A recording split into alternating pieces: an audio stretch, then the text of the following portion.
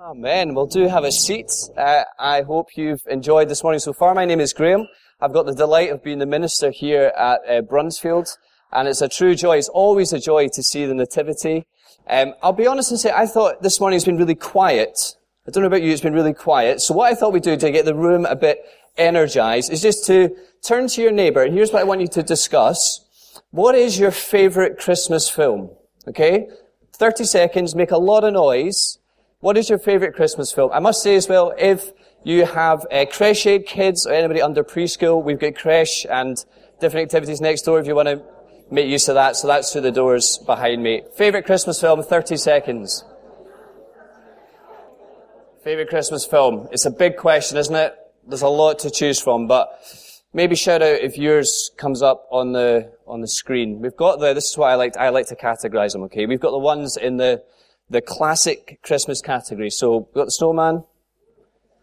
Very little love for the snowman, I'm hearing.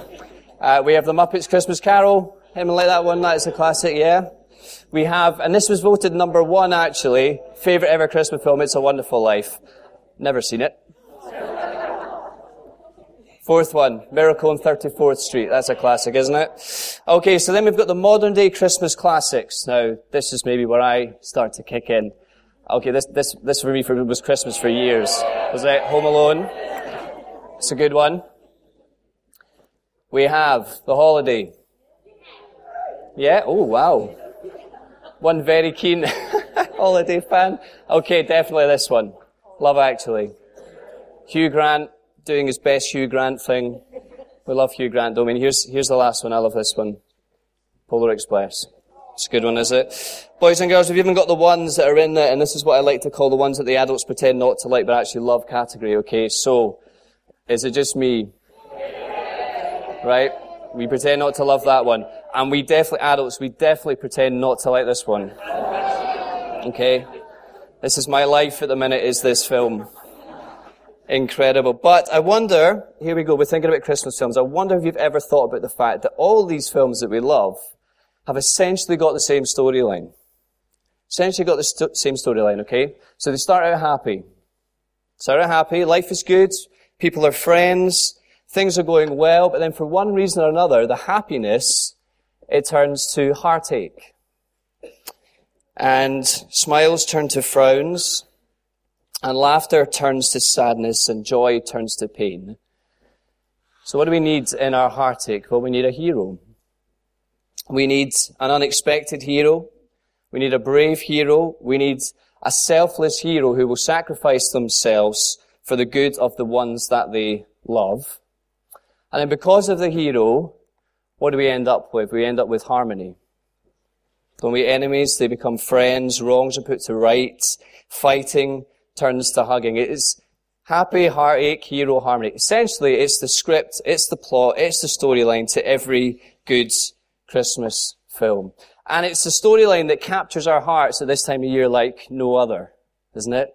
Happy, heartache, hero, harmony.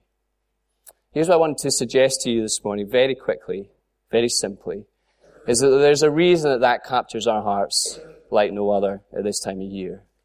And the reason is that the story that we love to see acted out in our Christmas films is this true story that we see lived out in the pages of the Bible. So like our beloved Christmas films, the Bible tells us that in the beginning things were happy.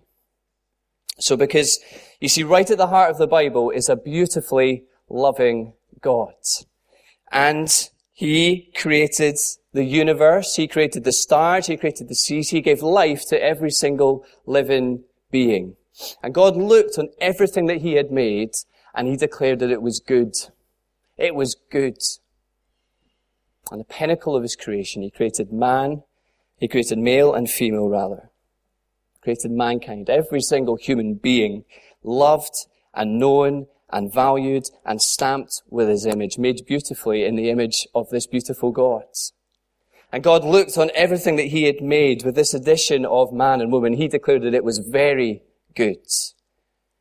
You see, here at the beginning of the Bible story is the Creator living in delightful unity with His creation. The Bible's opening scene is a joyously happy one, but that happiness, it soon gives way to heartache. Adam and Eve, we read God's first human beings, they turn away from God. They believe Satan's lie that God isn't all that he's cracked up to be, and they rebel against him by rejecting his words. And Houston, we have a problem because sin has stained the set. Sin has separated us from our Creator God. And sin's effects run deep into the fabric of every single one of us. Now, when I was young, my brothers and I, we used to love playing this game that we called football in the hall.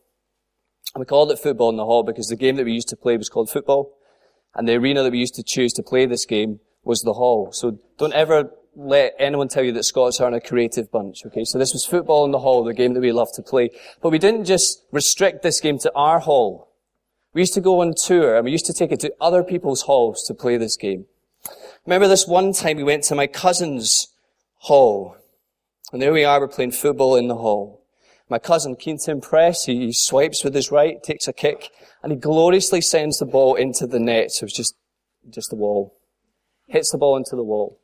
But what he doesn't realize is he gloriously hits the ball into the wall. He actually knocks down my auntie's pristine, expensive, top of the range, loved plate, china plate, smash on the floor. Now what do? We look at him, he looks at us, there we are, we're desperately trying to piece it back together. We're desperately trying to pretend, cover it up like nothing's happened. We're desperately trying to get on with things and pretend that everything is cool. Trying to convince ourselves that everything will be okay. But we forget that my aunt is savvy, and she walks in, she takes one look at the plate that we've tried to put back together, and she knows the plate, and she loves the plate, and she sees straight to the truth. You see, this is what I love about the Bible, is that it tells me the truth about my world that I live in. It tells me the truth about me. It tells me that I am beautiful, and it tells me that I am broken.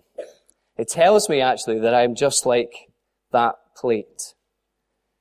And it tells you that you are just like that plate. And it tells us that our world is just like that plate. No matter how we try and fix ourselves, no matter what we try and tell ourselves, no matter what we try and fill ourselves with, we are beautiful, yet we are broken. We are just like that plate. And that brokenness that we all experience is something that we simply cannot shake. What do we need? We need a hero. We need a hero. In fact, we don't just need a hero, we need a savior who's going to save us from our sin and our brokenness. Now, where is this hero going to come from? Well, he's not going to come from within. Remember, there was a song when I was growing up by this group called M People that was Search for the Hero Inside Yourself. Well, I had to look inside myself, and there is no hero in there. The answer, the hero to our story is not going to be found within. The hero in our story needs to come from above. And the wonderful truth that we see in the Bible is that even in the aftermath of sin, even in the aftermath of the consequences, God promised to heal the heartache. He promised to heal the heartache. God promised to send a Savior who would be the light, who would dispel the darkness. God promised to send a King who would come and tackle our sin problem head on. And we started thinking last week as a church that God described this hero that he would send. Described him as the wonderful counselor. And he described him as the mighty God. In other words, you don't just need a king who's going to be able to offer you wise words of counsel. He's not going to be able to just lead you with his words. Actually, he's going to be God in the flesh who's going to be able to do something, who has the authority and the power to do something to lift you out of your heartache. And so what do we celebrate at Christmas time? Having heard the promise of the hero that God would send, we look in the manger and we see the hero's grand unveiling. You see, Jesus is the hero who has stepped down into our heartache. And what did this hero do?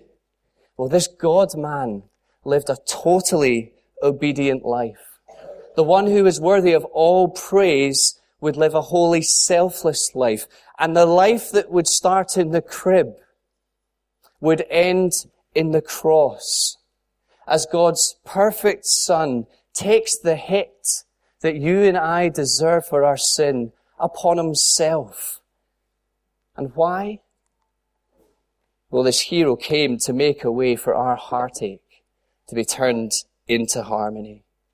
You see, God's hero came to make a way for you and I to be forgiven of our sin and to be made right with our Creator. God's hero came to make a way for you and I to be put back together.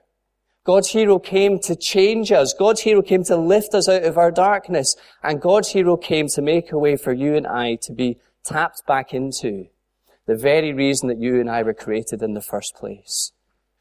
And that's to worship our God, to glorify him, and to enjoy him forever. Friends, if you ask me, the reason that we love our Christmas films is that deep down they tap into something that we long for would be true.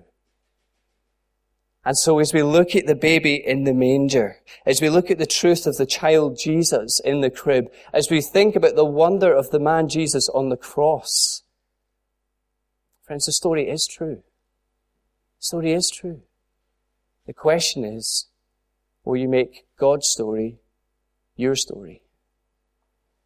One of the films that I always love to watch at Christmas time, and it's always on, isn't it, is The Lion, the Witch, and the Wardrobe.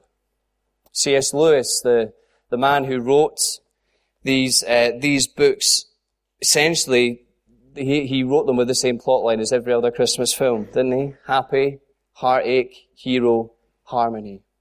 But here's the thing, as Lewis was telling his stories, he realized he was telling not just a story that he liked. He was telling a story that he himself was in. Now, there are many great lines in those films, many great lines in the films, but here's my favorite from Mr. Beaver. Great character. Mr. Beaver, he's speaking about Aslan, this character that Lewis has created to give us a picture of Jesus. Mr. Beaver, anticipating the day when Aslan returns, says this: there's an old rhyme in these parts, that wrong will be right when Aslan comes in sight. At the sound of his roar, sorrows will be no more. When he bares his teeth, winter meets its death. And when he shakes his mane, we shall have spring again. See, at Christmas we celebrate the arrival of heaven's hero. And we think about and we see a God with open arms who is beckoning us as his creatures to come home to him and to have life through his Son.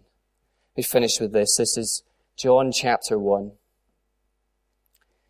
Yet to all who did receive him, that is Jesus, to those who believed in his name, he gave the right to become children of God. Children born not of natural descent, nor of human decision or husband's will, but born of God. Friends, think about your story this morning. Think about the Christmas stories that we love to see, we love to see played out in front of us. Here's my question as we end this morning. Will you make your story God's story? Maybe just as we close, why don't we just take a minute and let's just reflect on that together, and then I'll lead us and close us in prayer. Dear God, we thank you so much for Christmas. And Father, we ask that in amongst all the fun and all the festivities and all the presents, that you would help us not to miss the greatest gift of all. Help us to not just see Jesus, but to accept Jesus as our King and as our Savior and as our hero. Father, thank you so much for this morning. Thank you that you're a great God. And we praise you now in Jesus' name. Amen.